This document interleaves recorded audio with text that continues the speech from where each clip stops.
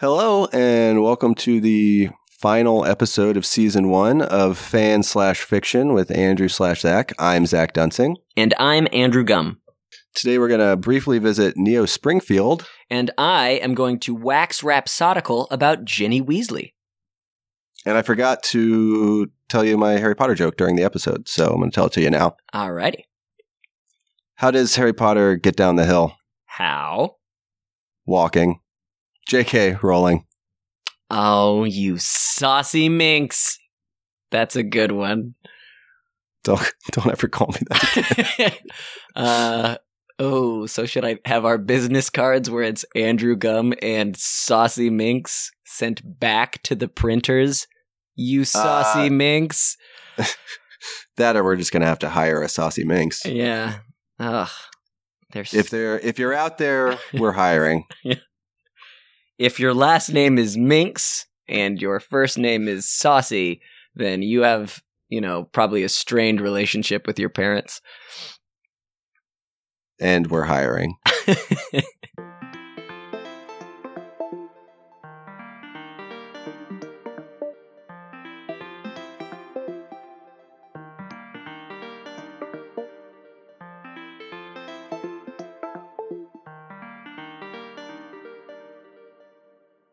Sorry, I know you didn't want to talk about this, but I like that you referred to the argument you got into with your wife earlier as an impromptu argument. Yeah. They're all impromptu. No. Some people really work their way up to them. They're planning it all day. They're some people pencil it in. Debate meet, but not me. We just dove right in.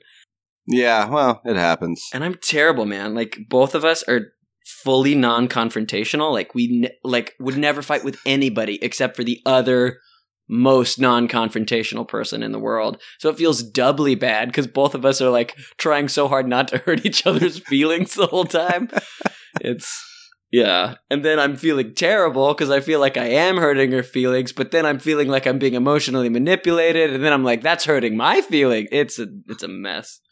Yeah, it sounds like it. Yeah. Sarah and I get into fights, but it's always late at night, and it's always in the morning. We're just wait, were we arguing about what color our couch is? Yeah, right? Yeah, no, exactly. This was dishes. We were arguing about dishes, and it was me. This is my fault. I brought it up, and we always fight about dishes whenever the word is mentioned. There's just an unspeakable word. Dishes. The chore that will not be named. Yeah, seriously, Lord Dishamort. I feel like we can do better than that. Yeah. Tide Podamort.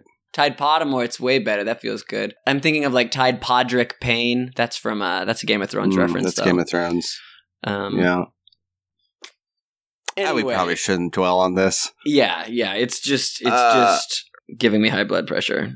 The single most ludicrous argument I ever got into with my wife. I think this was before we were married, but essentially we'd been drinking all day. There's no easy way to put it. Yep. That's a good way to start. Yeah, we went to a cookout or something or whatever, and it was around Halloween, and people had left pumpkins in the hallways around our apartment. Nice. Sorry, they didn't leave pumpkin. People put out pumpkins from doors for the season. So we were coming in, and I grabbed one of them and snuck it under my shirt because I was gonna surprise her with a pumpkin, I guess. When she's not looking, I sneak the pumpkin out and I set it on the our coffee table, and then she sees it and is like, "Why is that? Why'd you put that pumpkin there?" And then I just commit to pretending that pumpkin has been in our apartment for the past 6 months. And I do this for about 20 minutes, and then it just turns into this huge argument about trust and deception. Well, yeah. Well, see, here's the thing, and this is something I truly do believe, and I tell about with my students, which is why I'm at fault for this argument that we just had, is that even a little sarcastic comment, a little deception or teasing someone in a way that is supposed to be lighthearted. Just at the wrong time. Yeah, exactly. If there's even a whiff of meanness to it, that is transferred. So you'll see people they'll laugh, but then they'll close up. So even if you're like teasing someone in jest, especially when they're feeling vulnerable, then it is just a recipe for disaster. Especially the more you care about somebody, because those little bits of like mean-spiritedness really transfer. It's really conductive when you when you care about somebody. Yeah, I guess maybe we should just try not to be dicks to our wives. Yeah, I think that all of America needs to learn that lesson. And wives, sisters, mothers, girlfriends, just anybody with 2 X chromosomes. They've already got enough going on. Yeah. Although, just like real quick for the record, could our wives stop being dicks to us as well, please? Yeah, seriously, Sarah. Just let the pumpkin thing go. Let the pumpkin thing go. On this one, Zach. Yeah. You should be on Lindsay's side for the dish thing, though. I assume if it's dishes, I'm on her side. Yeah. Well, yeah, man. So this week, I'd like to go second because I've got what I think is the best fan fiction ever written by a human being. Hey, well, you don't have to like undersell it. No, I'm trying to shoot you straight. Like, this is definitely the best that I've ever read. I wept full-blown tears. I was amazed by it, and it opens up a whole other conversation about fan fiction as a medium that I had never considered. So, yeah. And it should come as a surprise to no one that it is Harry Potter related. Jesus Christ. Andrew. I know. I'm not sorry. So here's the thing. This is your last one. Right? This is it. I'm cutting you off. I'm sorry. At least until the second season. Keep coming back to the Rowling Teat.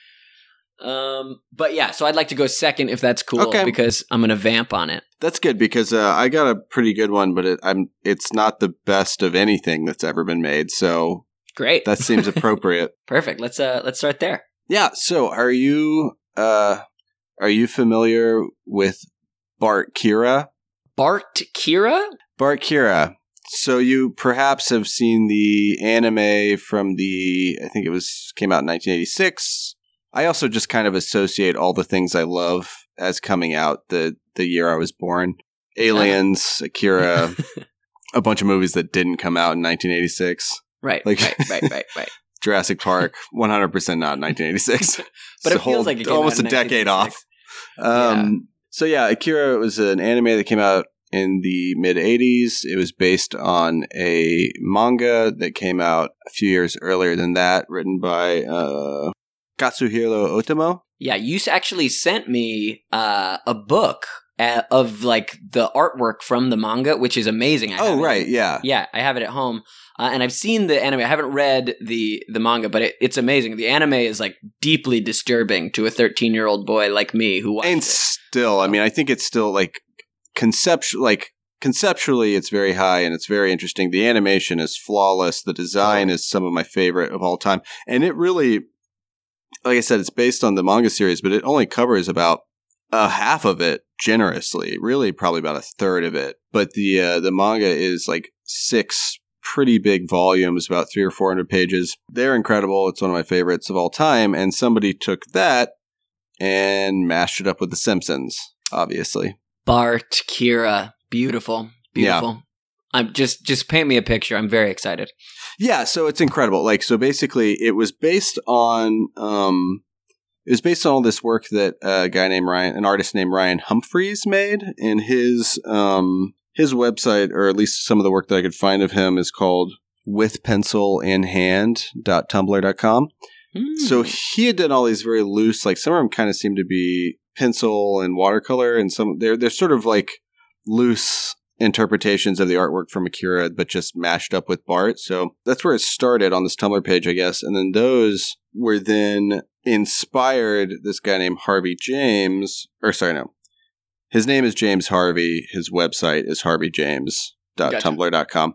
So he then basically orchestrated this project that's been going on for years and years, where they've essentially done a shot-for-shot remake of Akira, panel for panel, page for page, just with a sort of hybrid look of The Simpsons and Akira, and all the characters are Simpsons characters. And it's so awesome. And it's amazing. So dorky that I am just astounded. That's great news. I think they've been working on it for like 10 years. And yeah, and it has been time well spent, I assume. Yes, it is. And it's really cool too because there's over 300 artists have worked on it. You'll have like 5 or 6 pages that are an artist and 5 or 6 more pages that are an artist. So I read as much of it as I could get through, and it was like I got through most of the first volume. Like I said, there's 6 of them. And so there's like 250, 300 pages in that first volume, and it's all just original artwork that a bunch of different artists have made that is a retelling of Akira with Simpsons characters. And it's like... That's great. Who are some of the... Like who's matchups. Who? Yeah, give me the who's great. who. Okay, so like the 2 main characters, arguably the main characters, Kaneda and Tetsuo. Kaneda is the guy with the red, super cool red motorcycle. Bike? Yeah. That bike. I'm pretty sure makes an appearance in Ready Player One, and it looks like it, and it looks so cool. Yeah, I think that we might have to just like do an entire episode about Ready Player One. Yeah. Which is all about fan service, the book especially. The book is just all references. It's references together, the book. Didn't we? No, I haven't actually listened to it or read it. I've read snippets. Oh, you weren't there. It was with your replacement for the... It was a JP thing. So those of you that are listening, yeah, we do a traveling children's show where I dress up as a robot and Zach works another robot from backstage. That's a true story. Can I make a caveat there? We do not do this show. We did this show about 5 years ago. Yeah, it was a big part of when we were first becoming friends and making stuff together. That was the insane circumstances around which we became friends. And so on those trips, we listened to a bunch of audiobooks. And on one of those trips that Zach wasn't there is when I listened to Ready Player One. So proceed. Interesting. Yeah. So the Tetsuo and Kaneda is Bart, obviously. Makes sense. Tetsuo is Milhouse, so they're 2 best friends at Akira. The Colonel, who's kind of oversee everything and starts a coup and is trying to stop all the powers that be, that's Principal Skinner. Makes sense. Makes sense. Bart / Kaneda's love interest, her name's Kay in Akira. Well, she's more than a love interest. She's another pivotal character in this whole resistance thing / what's going on with Akira and all that stuff. But her name's Kay in the book. It's the character name from The Simpsons is Laura Powers, which I didn't recognize. But then once I looked up images, she's that older girl who babysat Bart, who he had a crush on, and she dated Jimbo and. Huh. Yeah, I can't place that character in my brain. She was voiced by one of the actresses from Roseanne, but okay, yeah, cool. Right, it was the first Bart's crush episode. Who is Groundskeeper Willie? That's my one question. Who's okay? No, Groundskeeper Willie is the PE coach that punches all the students in the face when they're being disciplined. Oh, so there's a great panel in the Bart Kira of just Groundskeeper Willie punching Bart and his whole gang, which is played by Jimbo, Kearney, Nelson, and got it. Dolph, which is the long-haired kid. Yeah. Ryu, the resistance fighter that gets shot up in the beginning. That's Ned Flanders. That's funny. Yeah, there's a fully animated trailer of this. It's basically shot for shot the trailer from Akira, but with the Bart Kira animation style. It's super sweet. And there's this incredible scene of just Ned Flanders getting shot to clumps of blood, just getting shot to pieces. That is amazing. And it was a very iconic scene from the movie. Is it well animated? Oh, it's great. Oh, that's great. If we ever get it looks legit. Where we're providing links, that feels like something we need to provide a link to. We should provide links. Have we talked about providing links? Yeah, you don't do that in the podcast. We'll put it out on the Instagram or on the website. That sound like things we need to do in the future, which sounds hard, but I'm listening. Let's keep going.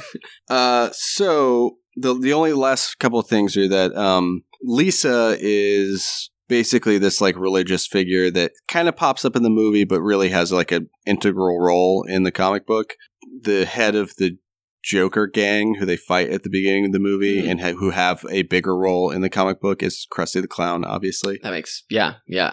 And then you forgot to ask the most important question. Who's Sideshow Bob? Who's Akira?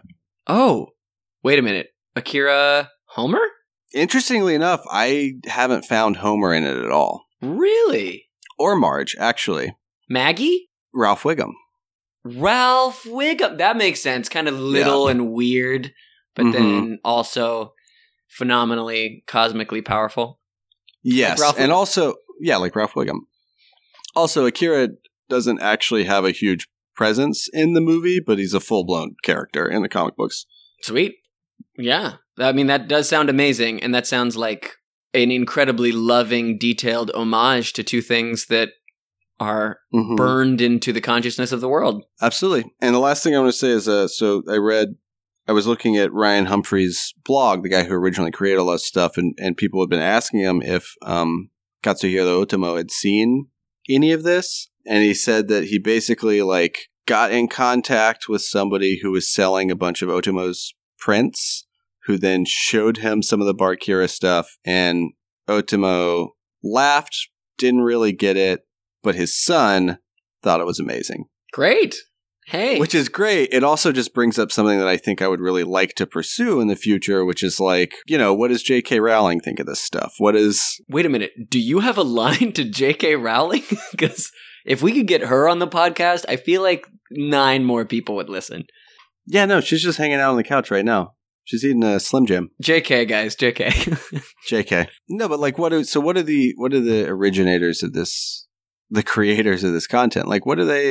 Do they have an opinion of some of this stuff? How do they feel about it? Yeah, that's something I'd like to pursue. Because I bet that would vary wildly from creator to creator, because I can't imagine a better compliment than a ton of people taking the world that you created and running with it, because that means that they liked it enough to continue writing in that world, whereas some people might be offended that it's like a bastardization of their creation, but I think it's a huge compliment.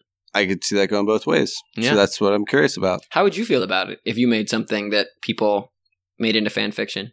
If I made anything at all that people picked up, it'd be great. Yeah, I feel the same. I'd be in heaven. Well, speaking of J.K. Rowling, if you're down with me segueing into my thing.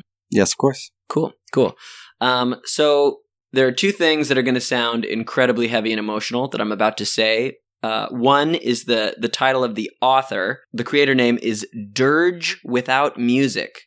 And the 8-part series that she wrote is called We Must Unite Inside Her Walls or We'll Crumble From Within. That sounds really heavy, right? Yeah. Yeah, it is. It's very heavy. The whole thing, start to finish, is incredibly heavy.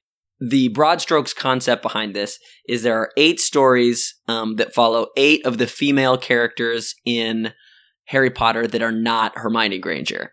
So basically all of these female characters who come in and out of Harry's driving story and just kind of pop in and out of these characters. It fills in a bunch of plot holes that are left in the story. Like, we only know about Hannah Abbott that her mom died and she needed to and then she didn't go back to school for a year because her mom had been killed. 8 other mainish characters, I'm assuming, who are also students. Yeah, all Hogwarts students, exactly. Yeah.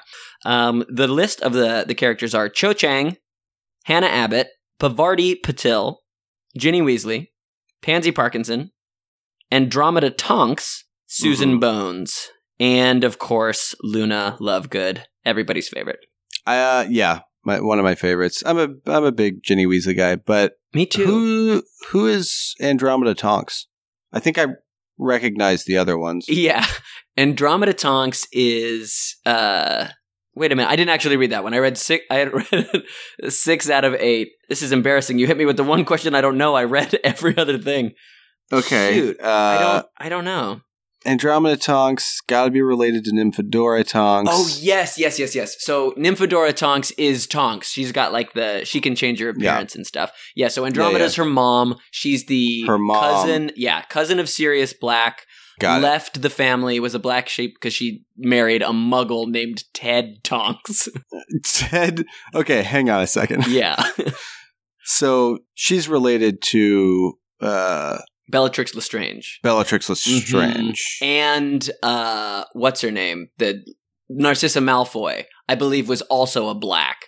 I think she's a blonde, but she's also a black. So so she gets kicked out of the family. So she's a black sheep. Nailed it. Nailed it. And I didn't read that one, but I assume it kind of talks about what it's like leaving the family, because that's what all of these are about. It's like, if we assume that I'm sorry, follow up before we get into that. Yeah. What's the deal with Ted Tonks? I know, he must be what's he up to? Yeah, I mean, he must be like dynamite in the sack, because she is like a rich witch from a family of like rich, powerful, evil witches and wizards, and a dude named Ted Tonks, who has to like sell blenders or something, sweeps her off her feet, and she leaves her whole life to be with a dude named Ted Tonks. Dude is packing heat. That's all I can assume. That's the only plausible explanation. Yeah, I mean, I assume. But each one of these stories, it's like, what we know about these characters are these things happen to them. It really dives in deeply about like what that would do to a person, and it shows them from their first person perspective, very much the same way that we follow Harry Potter's perspective in the books. So we get more insight into who they are, and it is genuinely like no bullshit, beautiful.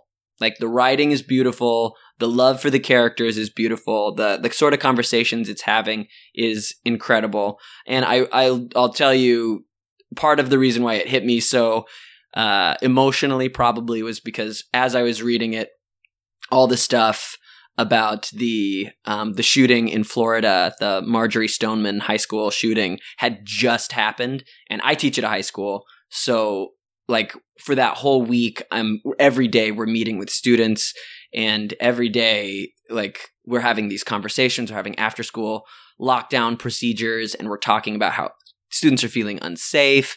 And it was an incredibly heavy emotional week naturally at work.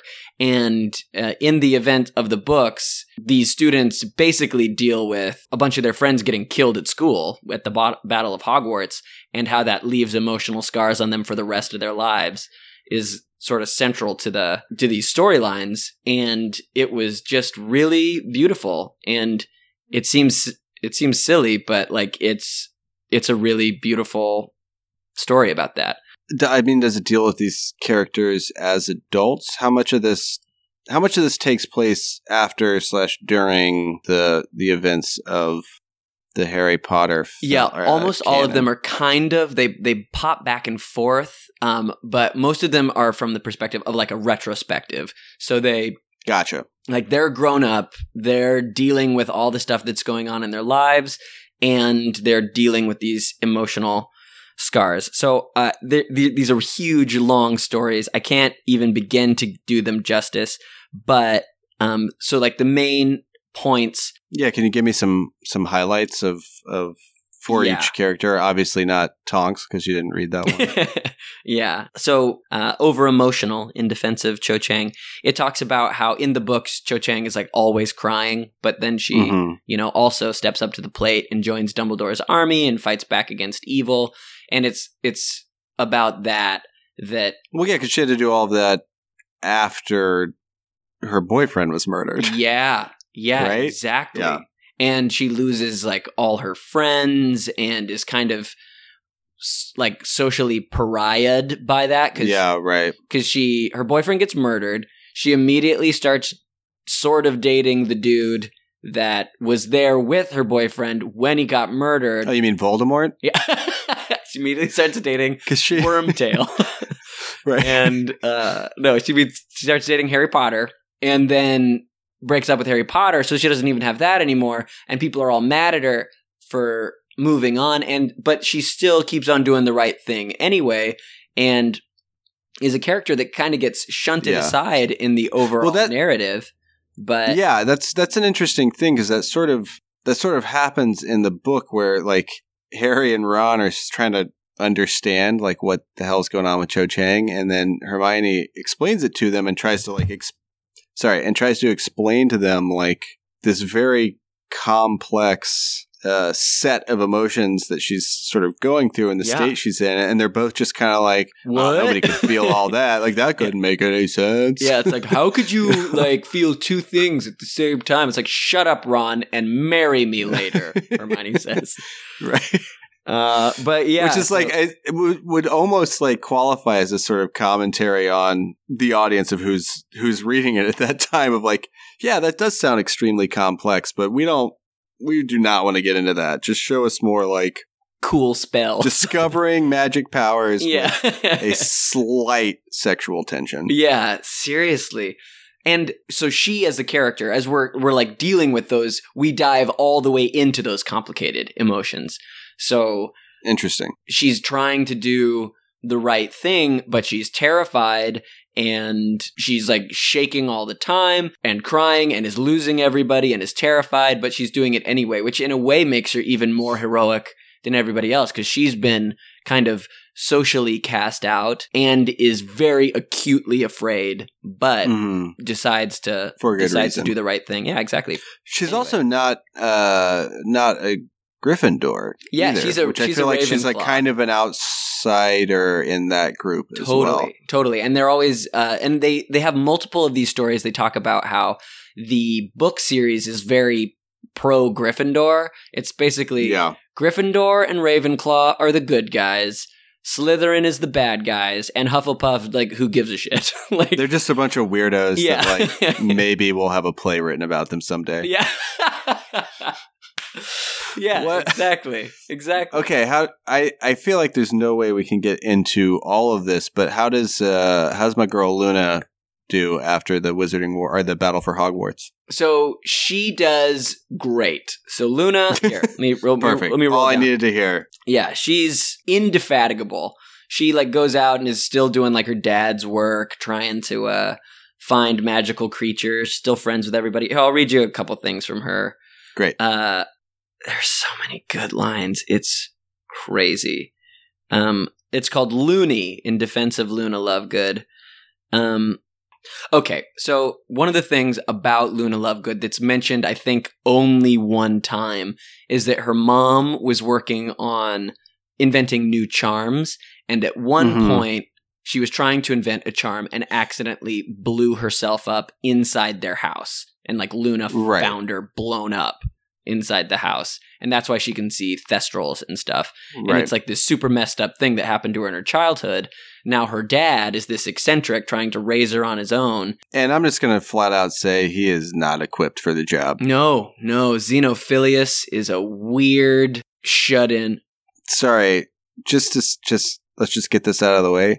Xenophilius sounds like what you would call a person, like call a pedophile if you couldn't call them a pedophile. Yeah, xenophilia is like you want to just touch everybody. Is it xenophilia when you're afraid of but turned on by people from another country? Yeah, just like anybody who's not like you gives you a just painful erection. A fearful erection. Fearful arousal in defense of xenophilia. Yes. So this is one of the things that comes up over and over again. So she studies charms all the time and is super into it. And she says, sometimes your spell will burble green, burble neon purple, and combust in your hands. That will be the last thing you will ever see. Sometimes your spells will go bad. And that kind of keeps coming up, a variation of that over and over again, because she fully has not dealt with the trauma of her mother blowing up in her house. So she's trying to learn these charms, and also as a way of getting over her fear of creating new magic, because it literally killed her mom. It's like the colors that are associating with it, and you're inside her mind, which is kind of a non-linear mind anyway, and it's just written with a total love of the character. There's one specific part in Ginny Weasley's Lost that I want to read you, just because it's like really great. Let's hear it. So Ginny Weasley Neville Longbottom and Luna Lovegood are kind of the leaders of Dumbledore's army after Harry Potter and Hermione Granger and Ron Weasley go off and they're in a tent looking for Horcruxes. If you don't like Harry Potter, I'm so sorry. This is so dense. But they're kind of the triumvirate that we follow the entire book series. And then there's these other three who are kind of the leftovers, who are like the secret heroes during the Battle of Hogwarts. And so here is a line about those three, Ginny, Neville, and Luna. Or they were something else entirely, the trio who was not golden. They were the unchosen three, the discarded Horcrux and the last Weasley, the brave, broken, backup boy who lived, the loony girl who lost her shoes and had more friends in Thestrals than in her common room. Which is just really good. That's just a good sentence. Yeah. So yeah, I mean, it is good. I mean, what can you tell me more about this author? So, Dirge Without Music. This is coming from my sister. Thank you, Sarah. Sarah, your sister, not Sarah, my wife. Yeah, that could get confusing. Though that would be fun if it was both. We'd be family, Zach. Barf. Yeah, you should stick with your wife. She's great too. My sister's great, but so's your wife. So Dirge Without Music has been absolutely prolific in her writing about Harry Potter. She's written so many pieces of Harry Potter fan fiction that my sister assures me is all very good. She has also apparently written other just fiction, original fiction of her own that has been published and is apparently doing okay, because she's clearly a very talented author. So whoever you are, Dirge Without Music, I don't know your real name. Good work. I'm pretty sure that's it. Yeah. All one word, all lowercase, on her birth certificate. Absolutely. Okay, so then this brings up, I think, the obvious question, something that we've been sort of getting at for a while. What is this? Like, this fan fiction, no matter how good, no matter how eloquently written, is still fan fiction, right? Like, it's still, no matter what, it's still Harry Potter characters. Yeah. How far does that merit extend? Like, is this an art form, I guess, is what I'm getting at. Sure.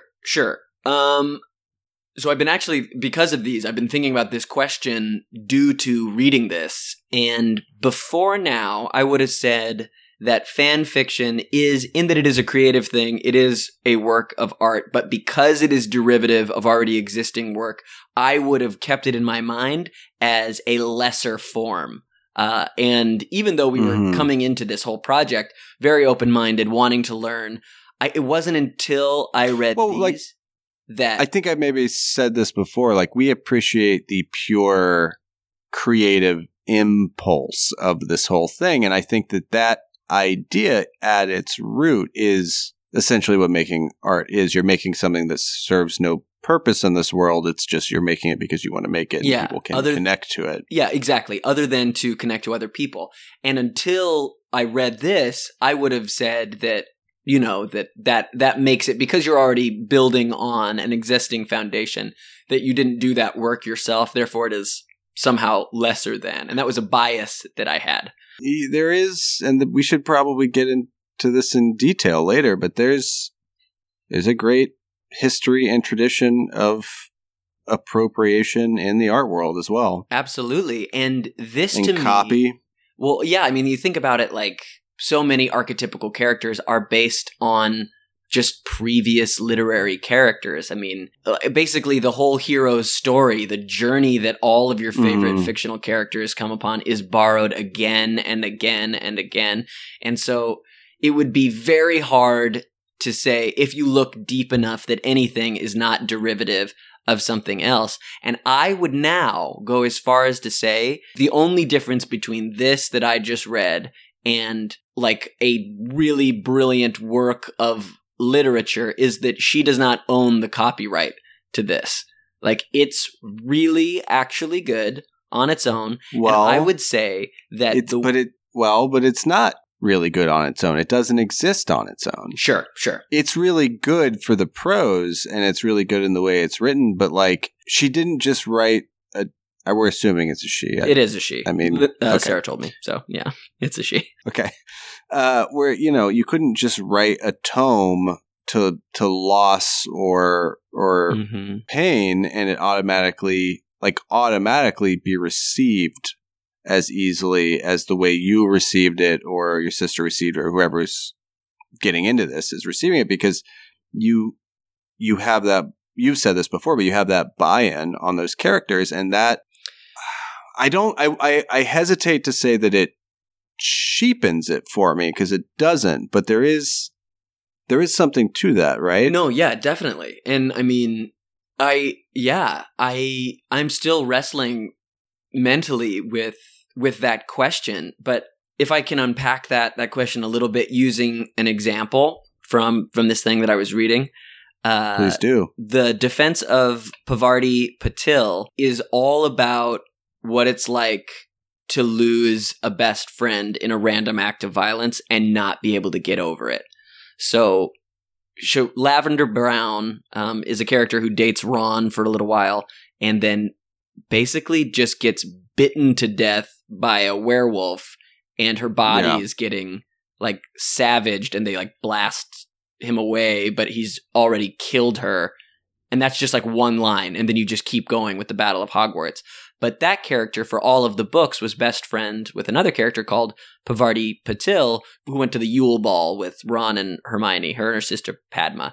And so these are just like colorful characters in the background in the story, but they also suffered dearly as a byproduct to what made Harry Potter a hero. Exactly. And so you've got these characters. So you've got this character who now is going and doing Auror training and has full-blown PTSD and and everything is reminding her of her friend, and she keeps on replaying these memories that she had of her friend, and she knows that she wasn't perfect. She's kind of annoying and self-absorbed and like way too flirty with the boys, but she was like her best friend, and your teenage best friend getting murdered and you finding her body like will leave a scar on you forever. And so the reason why I think that story about loss is worthy, even though it is derivative of something else, is that my buy-in to it, having already known those characters and having an emotional connection to that story from my childhood, makes me feel for her in a way like it's an emotional shorthand. Like when you use a character that you already have a connection to for a love of like some area of fandom or literature, then you already feel them. You already have all the feelings that you felt when you read that book, and now you can apply that and you can go deeper into it because you already are starting at, like all the foundation has already been laid, so you can just sort of dive in. If you wanted to have the same emotional impact, you'd have to go back and write an entire book and slowly get us to know these characters and show their relationship to one another and make them fun and funny and silly, and then rip the rug out from under us by killing one of them, and then you could start this story. Instead, you can jump in right on this thesis about what it is to live with loss. Well, I think there's validity to this. Also, the other thing you mentioned is just what's called writing a novel. Yeah. Yeah, I think there is that shorthand there, and that's what makes it so accessible. And there's, I don't know, that's the gray area of the conversation we're having. Yeah, I know. And it's interesting. It continues to be interesting. Yeah. And that's the thing. To me, the world of fan fiction, as we're uncovering it, is as variegated as any other area of fiction, because it, like, the quality, the themes, the topics that it wrestles with are just as wide and broad as any other artistic avenue. It's just all based on pre-existing pop culture, I guess. I guess that's what makes it fan fiction, because it's like if I were to tell a story about the character of Hercules in a modern setting, that's not fan fiction, that's just fiction, even though it's parodying or it's borrowing from a pre-existing character. I think that would still be fan fiction. It's just not what we typically associate with fan fiction. Yeah, but then like the Percy Jackson books, aren't those just Greek mythology fan fiction? Yeah. I guess. Isn't the New Testament just Old Testament fan fiction? Fan fiction. That's good. And Carmen Sandiego, isn't that Old Testament fan fiction too? Touche, my friend. Touche. So yeah, I mean, I think this series of stories, I mean, we're getting into it, and it's too big for me. Here's the thing. That's what I'm saying. Like, I think that we're hitting the extent of where I feel that we are qualified to talk to some of this stuff. So I think we might need to bring in some Sherpas, some guides. Yeah. I need to be hoisted onto my sister's back and carried up this mountain, because I think she would actually be a really good person to talk to about this. She pointed it in my direction, and she fills out the nerd corners that I don't fill out, and for that I will always be grateful to her. I mean, I think it's time to just get some outside voices from across the board. Great. I think that sounds great. Let's do it. And people at home, if we don't do it in a future episode, then you can point back to this and say that we have bad follow through. So, yeah. I'll just be happy if there are people at home. I just like that they're at home. Not even at home listening to this. Just for the love of God, go home to your family. Or for the love of God, make a family. Just make a family out of like clay and bits of string. Just what you were saying before about everything is derivative of something, like that's just true. Like all art builds on a fundamental understanding of art, and that comes from looking at other art. And so whatever you do, however wildly original your idea might be, it's still building on a framework that existed before you made it. The line of fan fiction, it seems very clear when you're first looking at it. But when you spend the amount of time that we're spending looking at something, it gets a little bit muddier. To me, at least. Qualifying line is pretty clear. The qualitative line is not. Unpack that for me a little bit. Okay. I mean, I think the line between what makes something fan fiction seems pretty clear. Sure. Like you're using copyrighted material. Yeah. You have to make a disclaimer at the top. That's a pretty clear qualifying line. But the whether it's more interesting or important than the source material, or whether all things are not in some way fan fiction, that's murky. Yeah. And that, I think that once you look past that first line, it's that second line that's more interesting to me. I mean, we're always, whatever we're wrestling with in terms of a story, we're probably at its core talking about some universal theme that has been explored and turned over and over for thousands of years. Yeah. Like, there aren't any completely new concepts, because even when you're watching that new show, Altered Carbon, and it's a consciousness transferring from body to body in these little like consciousness discs, what you're really talking about is just the rich and the poor, that the rich get richer and the poor don't get a new body when they die. Yeah, I think we have to figure out a way to have a conversation about this in a way that's more interesting than everything goes back to 7 stories, you know? Yeah. I guess that's just that's a given to me, you know. Yeah, like I hear what you're saying. That's not anything terribly revelatory. No, but it does get to a point where it's like if you're reading something and you're just really enjoying it and you're fully immersed in it, wasn't that the purpose of fiction in the beginning, to like wrestle with a story, like to tell a story? And if the story's good, like, yes, I mean, I think in the oral tradition, like that's that's where it all began, right? Things happened to us, and then we told tall tales about it, and then it became a story. Yeah, and then we would come up with new stories. Is all fiction just fan fiction of human experience? Yeah, right? But yeah, right? Because fiction exists to talk about reality. That's why it's there. Yeah. You think of it as an escape from reality, but really you just needed a little bit of padding to deal with the brutal realities of existence. And so, or just you need padding to like articulate what you experience, because how you experience something and how somebody else sees that you experience something is not the same thing. But the story that you tell can be very different than one-to-one directly what happened to you, but it can explain it much more clearly to another person. It can create the effect and the feeling of what happened to you much more clearly. Yeah, I'll take it even one step further and say that like a bizarre trick of human consciousness is to take all the random chaotic things, all the stimulus that is coming into our brain, and we apply stories onto that. We're constantly weaving a narrative of our own existence. We're telling a story about what our life is all the time by interpreting patterns that we're seeing. And so, like, I think that's one of the draws of art and fiction, is because it's just taking that natural human proclivity and spinning it out into something that is tangible or readable or seeable. I think that, and this is a much bigger conversation, but I think that, there are like pretty clear sort of qualifiers between what's the difference between art and craft, right? Mm-hmm. Oh, we've talked about this a little bit. You had a cool, regurgitate the cool thing that you've told me in the past. I'll do my best. So craft is sort of, it serves a function.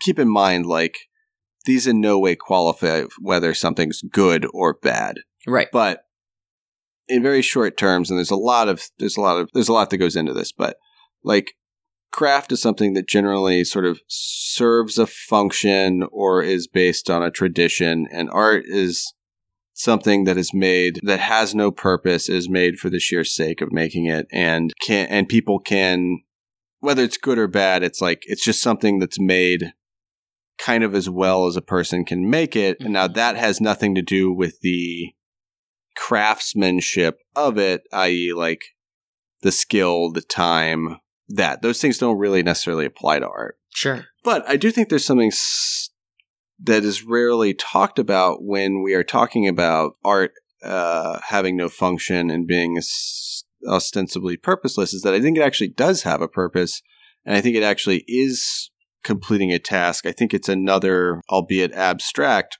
form of communication. Mm-hmm. I think it's a very direct form. I mean, I know I just said it was abstract, and it is idea-wise, but it's a very direct form of communicating from one person to another. Like, what's sort of inside of that person? Exactly. You know? That's exactly what, yes, that is touching exactly on what we were talking about, that natural thing that's happening. Like, your mind at work is making a narrative. It is creating a reality specific to you. So when you, Zach, specifically create something, especially a work of art, you are communicating that internal process. And Stephen King even says a thing like, writing is mind control. It's like the only way that you can take your thoughts and put them into someone else's mind is to write them down and have them read them. So yeah, it's a fascinating form of communication, and something that has been so in all cultures throughout all time. Human beings have been creating art and music in fully independent societies. Then it has to be somehow intrinsic to like the human condition. Yeah, so, I mean, I think Sorry, go ahead. Well, so then I was just thinking, so then to me, it's bizarre in a way that we put these lines up between like greater than or lesser than fan fiction versus... Well, so that's the ultimate question. I think it came down to when I had this argument with another person. Is the only measure of that, is the only measure of whether it's actually fan fiction or good or bad or whatever, is the only measure of that just success? You know, is it just... It's just like a copyright law. Well, yeah, right. I mean, like, who's making money off of it? Right. Is that the measurement? Because that doesn't seem like that should be the right measurement of like whether something is valuable or not to us culturally. Exactly. Yeah, I agree. Because it's like, okay, so Dirge Without Music made this thing and didn't make a dime off of it. Clearly knowing that she would never make a dime off of it, and made it anyway. So how is that not a valid form of artistic expression? She entered into How is this. that not the most valuable form? You know, Yeah, like, right? Like, how raw and pure. it's so willingly unmotivated by anything else. Right. To, like, that's the stuff that, to create something just so that it exists and just to reach out and then to post it for other people who might get something from it. Like, I think that is beautiful. Because at the end of the day, and this is maybe getting a little far out of field, but like, J.K. Rowling will die and she will be remembered for making... Bullshit. Yeah, you're right. She's gonna... Look, if anybody's loaded up with Horcruxes, it's J.K. Rowling. Oh, man. She's using Tom Clancy as a Horcrux right now. Is he dead? I don't know if he's dead. Nobody knows if Tom Clancy even ever lived. But it's like, what is the measure? So it's like she made $1 billion and then she died, and her books will endure not because she made $1 billion, but because they reached people and they meant something to somebody. So her $1 billion aside, that we can measure her wealth that way, but not the quality of her art that way.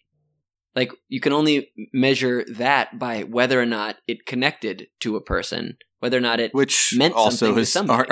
Arguably immeasurable. Right.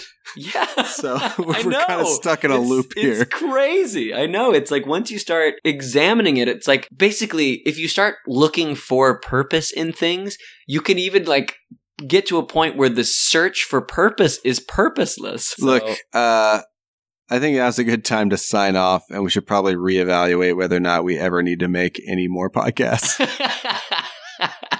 We need to look deep into the depths of our hearts, and ask, is it worth it? And the answer is definitely no. But the follow-up answer is, we will make another one within the next 6 days. Definitely. All right, man. Well, good night, Zach. Good night, Andrew.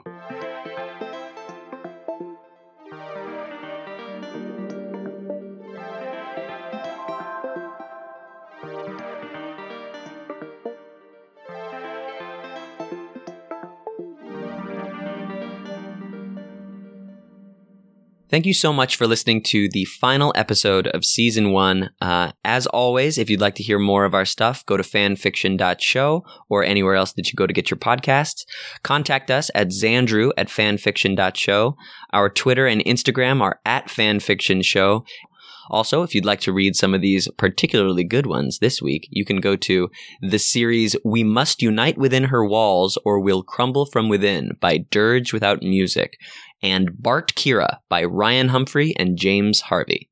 Also, if you go to bartkira.com, you can donate to charity to support them, which is pretty dope. So do that, and see you next time.